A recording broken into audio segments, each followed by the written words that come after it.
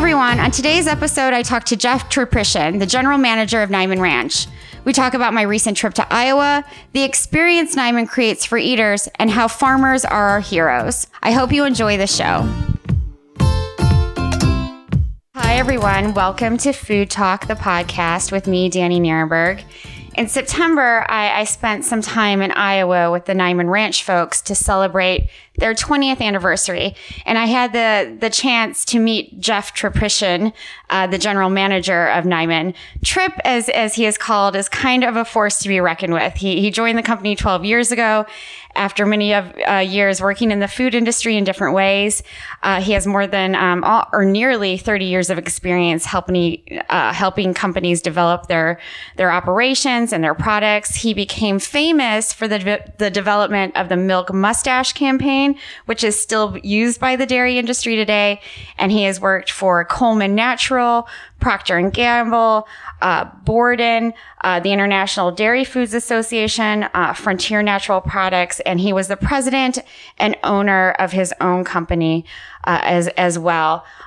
Trip, I'm so excited you could join us today. I know we had a few hiccups getting to this call, but I really appreciate your willingness to be here. Do you want to add anything to your bio? No, I'm already blushing, but I appreciate it. And I thanks for taking the time and for joining us out in Des Moines for that celebration with the farmers. It's always the highlight of our year. You know, it was so fun. I had such a great time. Too much of a good time, I think, at that last dinner, but it was so much fun.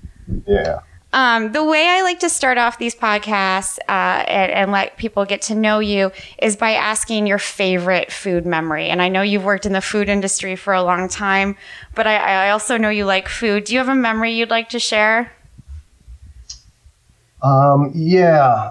And, you know, working at Niman, that is a tough task. And so it's less about the food and more about the experience. Mm-hmm. And so I'll give you one at, nearly 12 years ago when we had just acquired Niman. And we're rolling the line or making the line available to different markets. And we were in Chicago and we met with the executive chef at Gibson Grill, at Gibson's. And we had a wonderful conversation. He put the line and he put the pork chop on the menu. Gibson's had no pork on the menu at that point. And they invited us back, myself and one of our vice presidents, to sit and experience the first day of the product being made. We were very excited. We thought we were honored guests. And what we found out very quickly is we were the first line of answering questions for the patrons at Gibson's. And so we spent a good part of the evening as people were being introduced to the product as a special on the menu, and their staff was very excited about the idea and the storytelling. We found ourselves going table to table for several hours. Like a wedding. Yeah, and it was interesting because we found ourselves, being a cheerleader for what our farmers do, mm-hmm. and being able to bring it to wonderful places, which of course occurs all the time, but we don't get to experience it the first day, mm-hmm. normally, mm-hmm. the restaurant. And we found ourselves saying things to guests, and one in particular, where the gentleman at the table said, gosh, the pork stinks in general on menus, and I'll have something else. And I intervened and I said, here's what I'll promise you. It'll be the best pork you've ever had. And if not, I'll buy your dinner. And at Gibson's, that can be expensive. Sure. And at the end of the dinner, I had lost track of him, and he and the three other individuals in his party got up. And as he started to leave, he stopped me. I was talking to someone else, patted me on the shoulder, and he said, no need to pay the bill. That's great.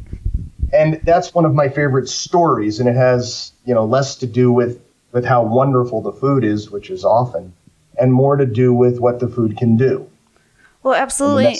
Yeah. No, and I think that's what you're so good at with the company is building that experience and building those relationships. And you when we before we got started recording, you said, we're very transparent. Can you talk about why that's so important to you to answer these questions, and whether it's to diners in a restaurant or to people who call Niman and ask these sorts of questions? Yeah, and I'll tell you, it really, we're privileged with one of the answers, and the second one is really just a values system. And so I'll do the privilege part, is that, as a business person, as a marketer, you look for those things that give you a competitive advantage, all of those business things. And at Niman, they're plentiful. And because the truth is actually what the answer to the question. Mm-hmm. What makes Niman different is what makes the food taste better, and what allows farmers and ranchers to thrive, and what allows animals to exhibit their normal behavior. It's all the same strand of behavior. And so being transparent is actually good for business. And so when we tell our story, it's the same. If we deviate, we're lying. And so the truth is not just the right thing to do from a value standpoint, which is a moral compass for this company. It is also good business. Mm-hmm. And so when we tell the story, there's no one in the organization that would knowingly deviate from the truth, because the truth is right. And it is what we do every day. Right. And if it isn't, if the person listening goes, I don't really like that, our answer is, I don't care if you like it. It's what we're going to do. We're going to do it every time. We'll never deviate knowingly. And if we make a mistake, we'll apologize, own it, and not make the mistake again. Mm-hmm. Mm-hmm. I mean, you haven't always been, though, in the natural food industry, and no. Where transparency is so important. So why, move your career to companies that have, that mission and those values that you've talked about? So a couple of things, and that's a deep question. And so a couple of things. One is I started my career with Procter & Gamble and learned a lot about business, both good and bad. Mm-hmm. Wonderful company. And then moved what I'll call kind of down the sophistication spectrum, but up the value spectrum.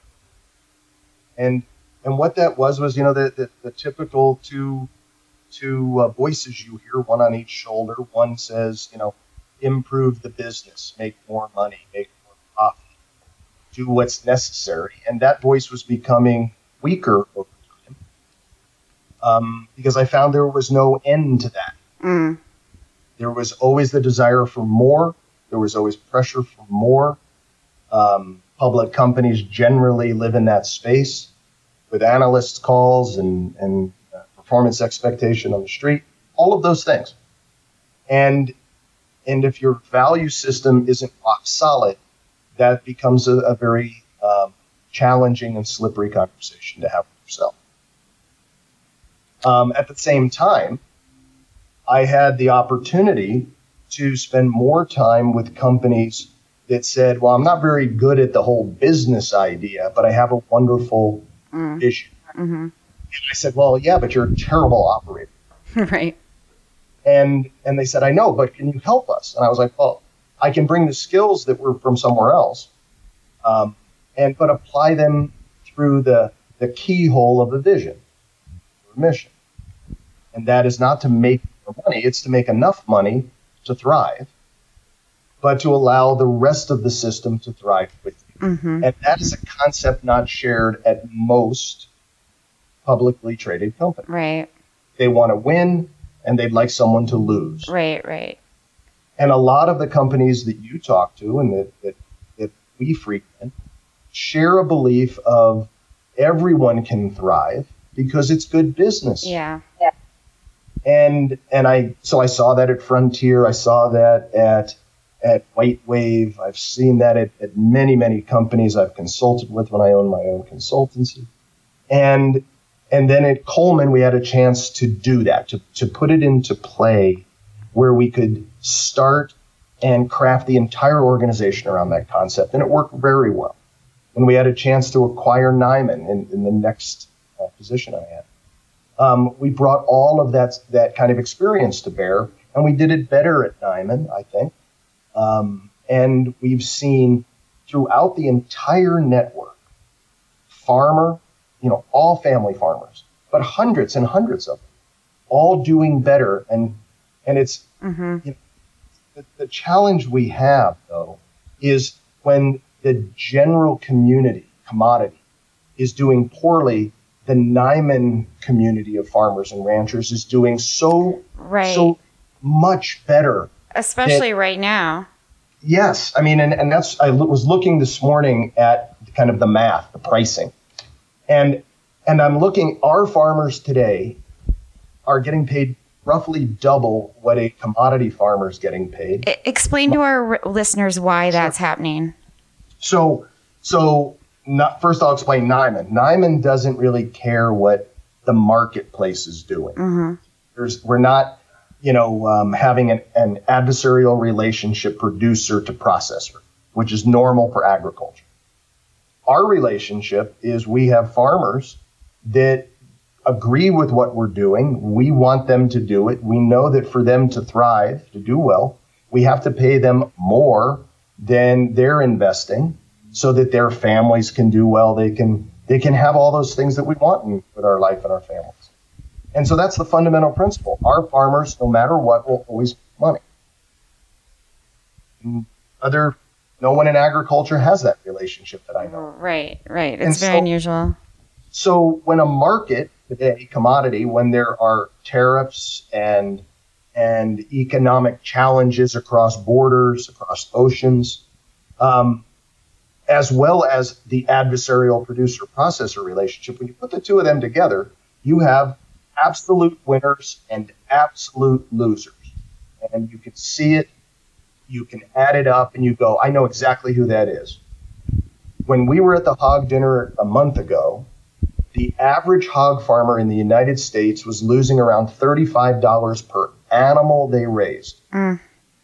Losing. So every animal they dropped off with a company, they also dropped off a $35 bill in essence. You go, well, why would they do that? Yeah. Well, they're racing to either have the marketplace change, which they don't control, or go out of business. And it's a race. For Niman farmers, that's never a race. Mm-hmm. They will always make money, whether it's one animal or 1,000. And we'll have that be true 365 days a year for every day that we've been here and every day that we see moving forward. So you put it into that context and you go, no wonder family farming in the United States, specifically hogs, kind of our business, has been decimated. We've seen over 97% of hog farmers in the United States have disappeared since 1950. It's crazy. If that was an endangered species, if that was an animal or a plant in the United States, it'd be on the endangered species list. Except these are people, these are families and communities that are just being destroyed. Right. It's not just the farmers themselves. It's the whole sort of infrastructure around them. Communities disappear as well. Little towns and cities are rapidly just, no one's living there. It is in my mind's eye, the most dark place I go at work. And because I've driven through those towns to visit with family farmers. And you drive through an area that, and you've been to those places, you came from one. Yep. Where, they go, here's a picture in the local cafe or drugstore or grocery store or bank that showed it in 1900, 1950, and it was vibrant.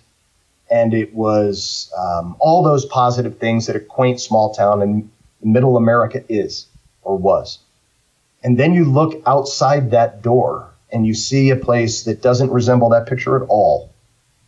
You see more boarded up buildings than you see open ones. You see the average age of that community being very old because all the youth is leaving. You see school districts that are expanding so that a child's not on a bus for 5 minutes, they're on a bus for 55 minutes, and they're in first grade. And you go, that's wrong. It's wrong in this country to allow this to happen when we have the ability to not let it happen. Absolutely. Well, and I'm glad what motivates us every day. Absolutely. And I'm glad that you brought up youth, kind of early on in this conversation, because one thing that I was sort of struck by visiting with you all and going to the farm in Iowa is that there are a lot of young people working for Niman Ranch and there are a lot of young women who are working directly with farmers. And is that something that you sort of, looked to build, having these young folks be part of the company? Yes, not initially. Initially, I didn't realize that in 2006 when I came to Niman, when we acquired Niman.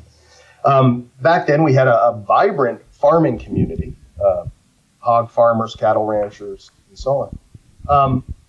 But at one point, we identified the average age, and it was alarming. Yeah, it was quite old. It was older than the national average for farming. Once we understood, that's because it's the old way. I mean, people look at Niman as a new phenomenon, and in practicality, we are doing on the land what was done 100 years ago. It's the old way, animals running around on pasture, doing all those things, and the farmers are shepherds of that. They have a responsibility for those animals on the land. And so what happened is, that was an older group. The younger group was into more modern agriculture or not getting into agriculture at all.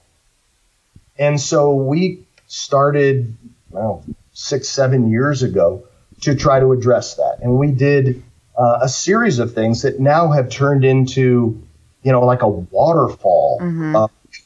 It's amazing. Our average age was about 64, 65 years old 12 years ago. Today it's 47. Love it. That's great. And so what we did is we first went to the areas of problem. Lenders didn't want to lend a young person money because that land was being converted to more expensive use, housing developments and so on. So that young person had to compete for land costs. They had to buy expensive equipment.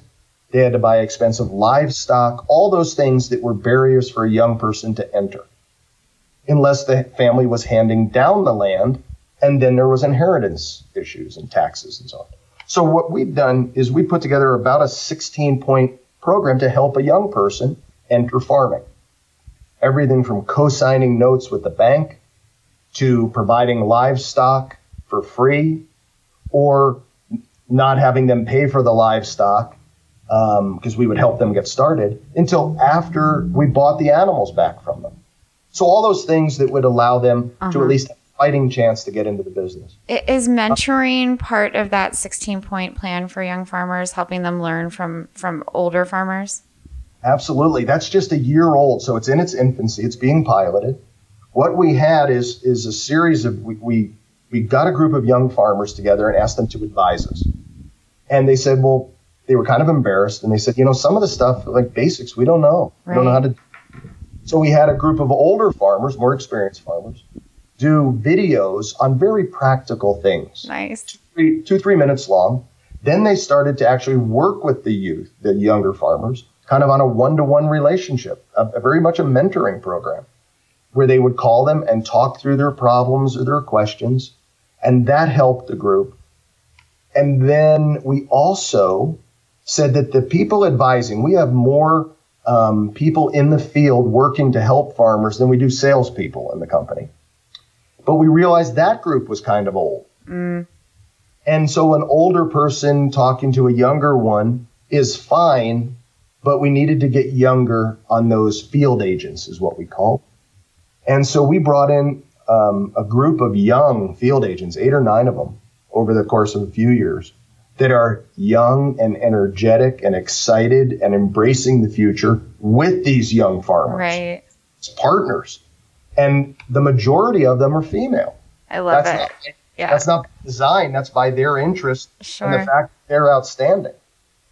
No, and I was able to meet at least one of them, if not a couple, and they're so great. They're so knowledgeable, and they were really, interested in what other people were doing, that you can tell that they love the farmers they're working with. It was really cool to be able to be around them.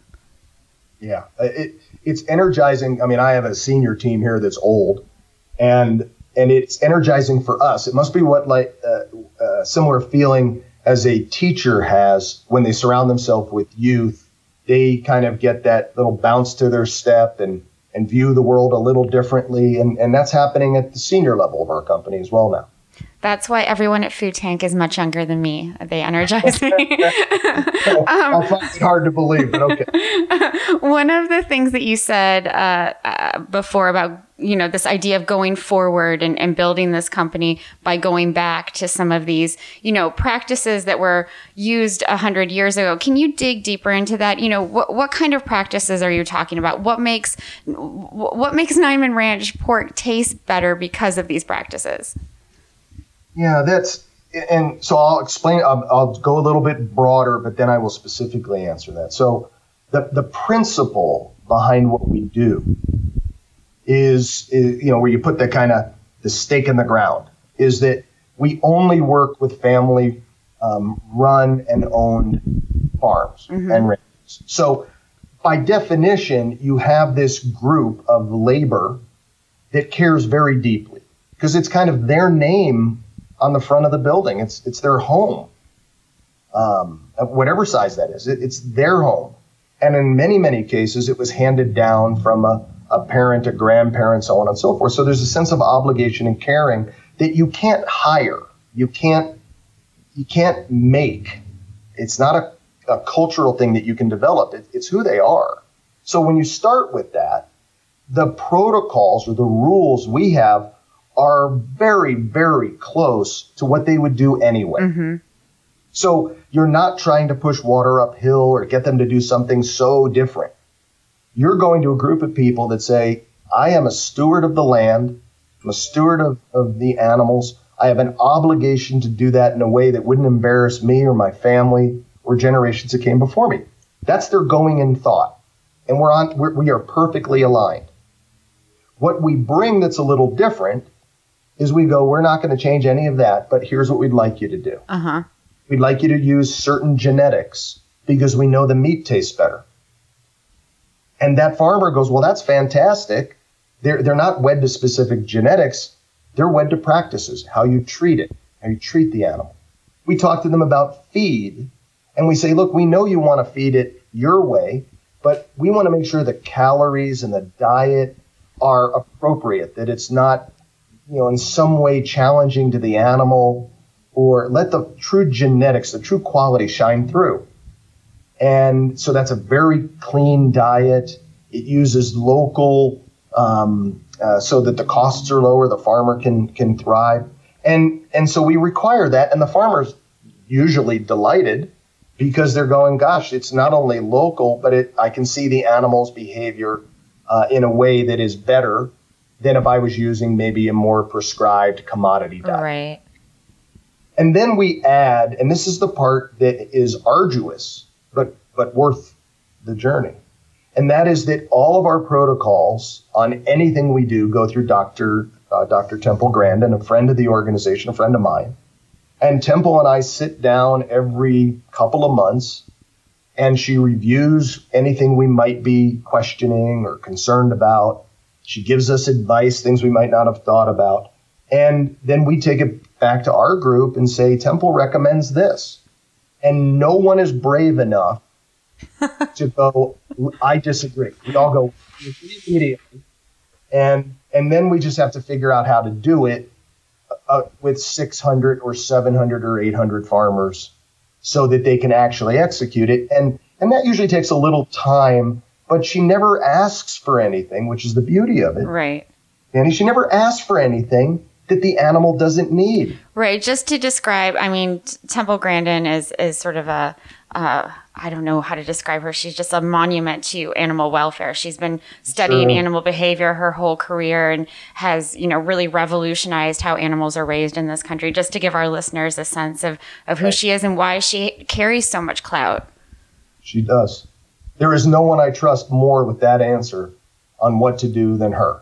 Absolutely. And there's many smart people, but there's no one I trust more. And she is so practical. She doesn't care about profit. She doesn't care about any of that. She wants practical things that help the animals. What she brings in addition that we were very light on, meaning not adequate, years ago. And that was, we didn't connect the animal treatment and practices and feed with sustainable agriculture. And I don't mean that in the generic sense of, everybody claims sustainability. Sure. I mean it in very, very specific ways. And whether that's an area of protecting from runoff into a local water supply and putting in a grass buffer strip to protect against that. How big should it be? And how do you make sure that soil health is the optimal concern of the farmer? So what's the proper rotation of crops so that you're building soil health instead of depleting it? And she is as gifted in that area as she is in animal care, and she won't disconnect the two. I love it. I mean, that's brilliant, right? It makes sense. It helps. It helps the animals. It helps the farmer. It does everything it's supposed to. It helps the environment. Yes, everybody wins. Hey everyone, Steve Ray Morris here, producer of Food Talk with Danny Nierenberg. Wanted to jump in with a little announcement. Join us for a live food talk in Washington, D.C. on Capitol Hill in the Rayburn Building on May 10th. And we also have another event at New York City at NYU on May 14th. We will also be hosting events in partnership with Mother Jones on May 29th in San Francisco and June 5th in Los Angeles. These will all be announced soon enough with more cities and dates. Tickets are already announced first and are free to attend for Food Tank members. Become a member of Food Tank now at foodtank.com/join. See you there. It's amazing. I mean, I think, what the company has been able to do has, you've built this reputation, people trust you, but how do you communicate that to consumers and, especially younger consumers and others? I mean, is it through new product development? Is it through explaining, what some of these terms mean, whether it's, certified humane or antibiotic free? How do you go about educating the folks who buy your product? So that's, we obviously spend a lot of time on that. And we don't do the traditional approach. And here's why. We only have meat from our farmers, our network of farmers. And so that's a defined amount. If we have demand that's greater than the amount of meat we have, then we can't service the demand. We don't go, we'll get some more. There is no more to get. It's only what our farmers raise. So we're always cognizant of, we don't want to make a promise for more product than our farmers can deliver. Because our farmers own their own land, they own the animals. We're just, kind of privileged to be the go-between, so to speak, on that. So we don't want to be big. We want to have a nice growth. Say that again, Trip. Say that again, because I think it's important. Our goal is to not be bigger.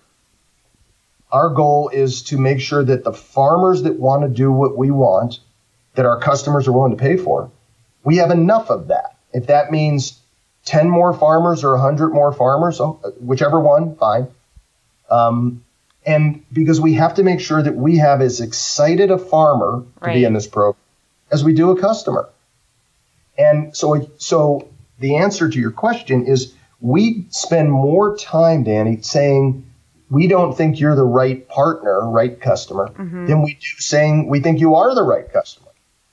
And that's just weird. Yeah, it completely is the opposite of whatever other companies are doing. I mean, it's just, that's why I love you all so much. I mean, that right there.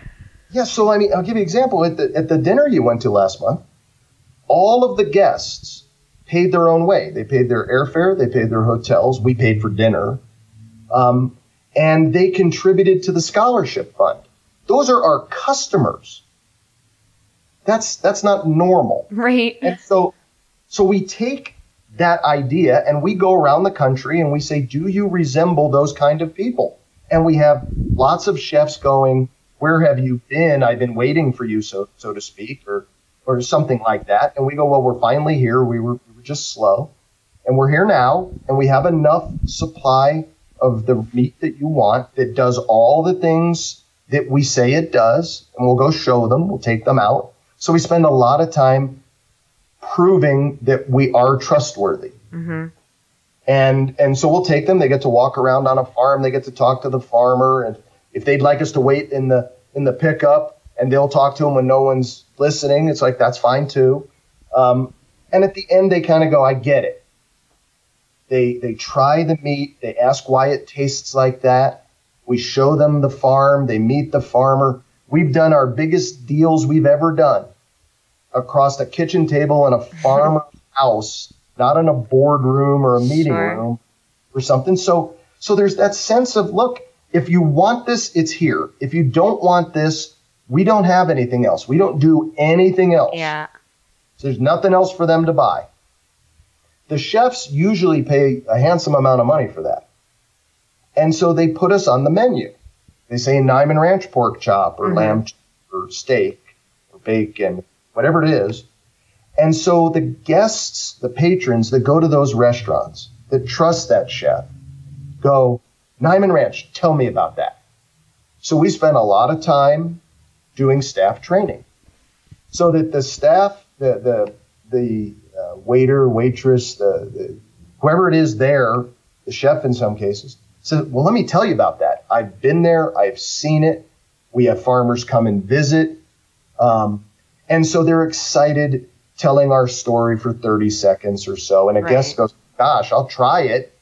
It's the best pork chop, steak, lamb chop they've ever had. They ask why. They tend to go online or talk to somebody that knows the answer. And they tell them. Sometimes they get the details a little confused, but generally it's the right attempt at the answer. Right. And we now have another person that says, I've had the greatest ever over at this restaurant. I'm going to buy it at my local grocery store. Those people tend to go to specialty markets, natural markets, boutique grocers, where Niman is dominant. We're the number one selling in 8 of the 10 categories at a specialty grocery store in the meat department. Wow. That's amazing. So you get this chef that recommends it. You get the consumer that says, wow. They go in, they ask the grocer. The grocer says, I was at the same place. I have some of the product right here. And you have this little group of people that are highly motivated because of the things that we put on the menu or put on the label, or the chef, the butcher, or the wait staff talks about. And so it's this truly grassroots oriented kind of word of mouth, the old days. You know, you tell somebody you had a good or a bad experience, and word of mouth. Yeah. I don't spend $1 a year advertising. Yeah, it's amazing. Well, the storytelling component is it's such an integral part of what you do. And I'm wondering, I would be remiss if we didn't bring this up. If the Purdue acquisition a few years ago messed up that story, do you feel, I feel like from what I've heard from Paul Willis and from others and Jim Purdue himself, that nothing has changed since they acquired Niman. But, I'd like to hear you talk about it. And do you think that, again, does that mess up your story a little bit? Does that sully what Niman has tried to do, or does it help, does it do the opposite? Yeah, so I'll answer the kind of the question, and then I'll give the longer answer, which is kind of the way I seemingly do everything. It hasn't stayed the same. We are better today because of Purdue than we were before Purdue. And I would have never thought 3 years after they acquired us, I would have said that. When we were owned by private equity. So when you're owned by private equity, you're going to be sold. I mean, they buy you to sell you and make money between the two. Sure. So we knew that was always going to be the case, and we worried, who's it going to be? Who's it going to be? And we gave our private equity owner a list, and we said, look, if we can pick, here's the rank order. And Purdue was right up there at the top. Family-run company, driven by beliefs that were not inconsistent with ours, which does not mean they were the same as ours, just not inconsistent. And so then that actually happened, and we were like, wow, this is really going to be fine. The goal was fine. no change. Mm-hmm. So much so that we went to the next farm dinner, the one you went to, but 3 years ago, and I asked Purdue to stand up in front of everyone and say they wouldn't change anything. And we listed the top 10 things they would not change. And we handed it out. And Purdue stood right there and said, I promise. And we were like, well, we kind of got you on video. And because we said, it's important to us. We don't want to break our promises to people. And since then, they have not broken one of the promises. But what we weren't smart enough, or we thought we were being too naive, is we said, can you actually make us better? And if you had Jim Purdue on this, he would say, we made Purdue better. And he did say that, yeah, when I talked to him. He did, yeah. But what I would say is they've made us better or allowed us to be better, might be a better phrase that. Because every month when I talk to them, Jim starts and ends the conversation with words like this. He goes, Trip, is there anything we're doing that is troubling you at Niman? And I say no, because that's the answer. And then when he ends it, he goes, what do you need from us? How can we help? Now, the middle is a business conversation, but the beginning and the end is just like that.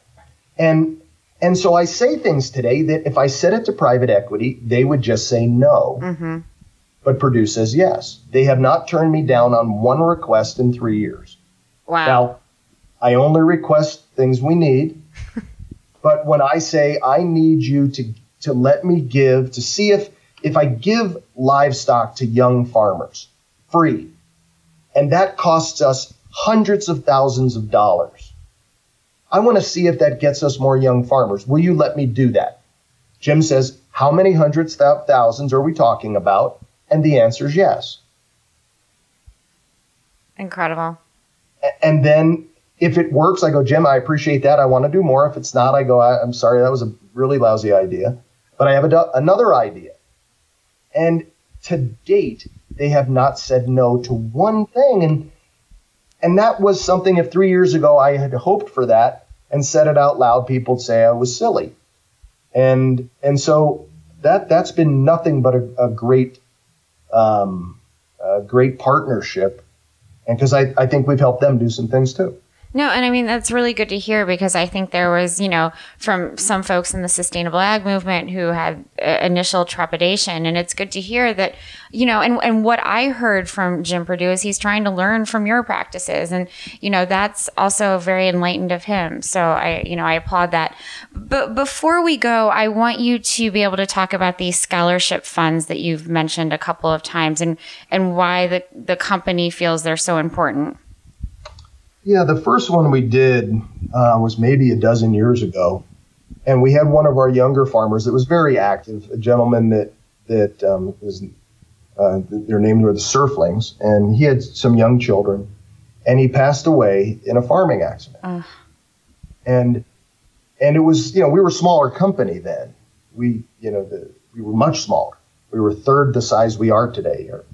And everyone felt that in the room. Everybody looked around and you could see you could not only tell the emotion in the room, but there was a hole in the room. And no one knew what to do. But we saw a young family and that was grieving, and the local community were rallied around them. So that was wonderful. But we said we have to do something. So we said, let's do a scholarship. Their children are too young, but let's do a scholarship in their name. And we'll help other kids that are challenged. Mm-hmm. And we had very small amount of money. It was like, let's have $1,000 scholarship. Right. And we did one. And then each year we've had customers of ours that attend the event donate money. And it was very organic at the beginning. We did $1,000 and like one of them stood up. Steve L stood up one time and said, well, I'll double it. And we were like, wow. Steve L's from Chipotle, Right. And the next year somebody said, well, if Steve's going to double it, I'll double it. And the next thing you know, this past year, we gave out 32 scholarships for almost $150,000. And the only requirements are that it has to be a young person that is trying to go back to their local community to help it thrive. Right. Initially, it was you had to be in farming. And then, we had that moment where we went, well, maybe it's not farming, because maybe that community needs a veterinarian or a doctor or an accountant or a grocery store owner. And so we've expanded who that you need to help your community thrive. And so we've not turned away, to my knowledge, any applicant. We seem to have money just come up, and we've had customers of ours do things that are truly just amazing. And I'll just give you two very quick examples. The Marzik folks, they have two grocery stores in Denver, and a wonderfully educated staff. And every year they raise money, two little grocery stores. This year they raised over $30,000. Wow. And I just had, after this hog dinner, I think you met with the folks from Daniele Foods up in Rhode Island. It's a Vukovic family, wonderful people. And they called and they said, we don't think we're doing enough. And I said to that owner, I said, you're doing a wonderful job. We appreciate it. Right. And he goes, well, I want to have a little bit of everything we sell, a small amount of everything we sell, and when we work together. I want to put it in a fund, and at the end of the year, let's see how much money it is. And I said, that's amazing that a company that's not us is taking a little bit of the proceeds from the products they sell and putting it into a fund to help farming community kids that they don't know. Right. So it's important to us. Yeah, and I mean, it speaks a lot to how you and your colleagues and the whole staff really inspire others. So, I mean, it was a delight to be able to meet you in person and meet so many farmers at the appreciation dinner. So thank you for inviting me and letting me interrogate folks a little bit while I was there. I'm really glad I got to speak to you today, too. Thank you so much, Trip. Oh, likewise. And look, I thank you for coming. It'll be an invitation every year. And I look forward to seeing you at the upcoming event, the Food Tank event. Yeah, so Jeff will be speaking at our Food Tank Summit on November 14th in San Diego. We'll be live streaming it, so I encourage everyone to hear what he has to say there as well. Well, thank you very much, and I appreciate, on behalf of the farmers, thank you for your help. Thanks, Jeff. Take care. Bye-bye. Thanks for listening today. A shout out to our producer, Stephen Ray Morris, who makes this podcast possible. And please subscribe and rate this podcast wherever you listen. It would really mean the world to me. You can check out Food Tank at foodtank.com, email me at danielle@foodtank.com, and follow me on Twitter at Danny Nierenberg and on Insta at Food Tank. Thanks again. See you next time for Food Talk.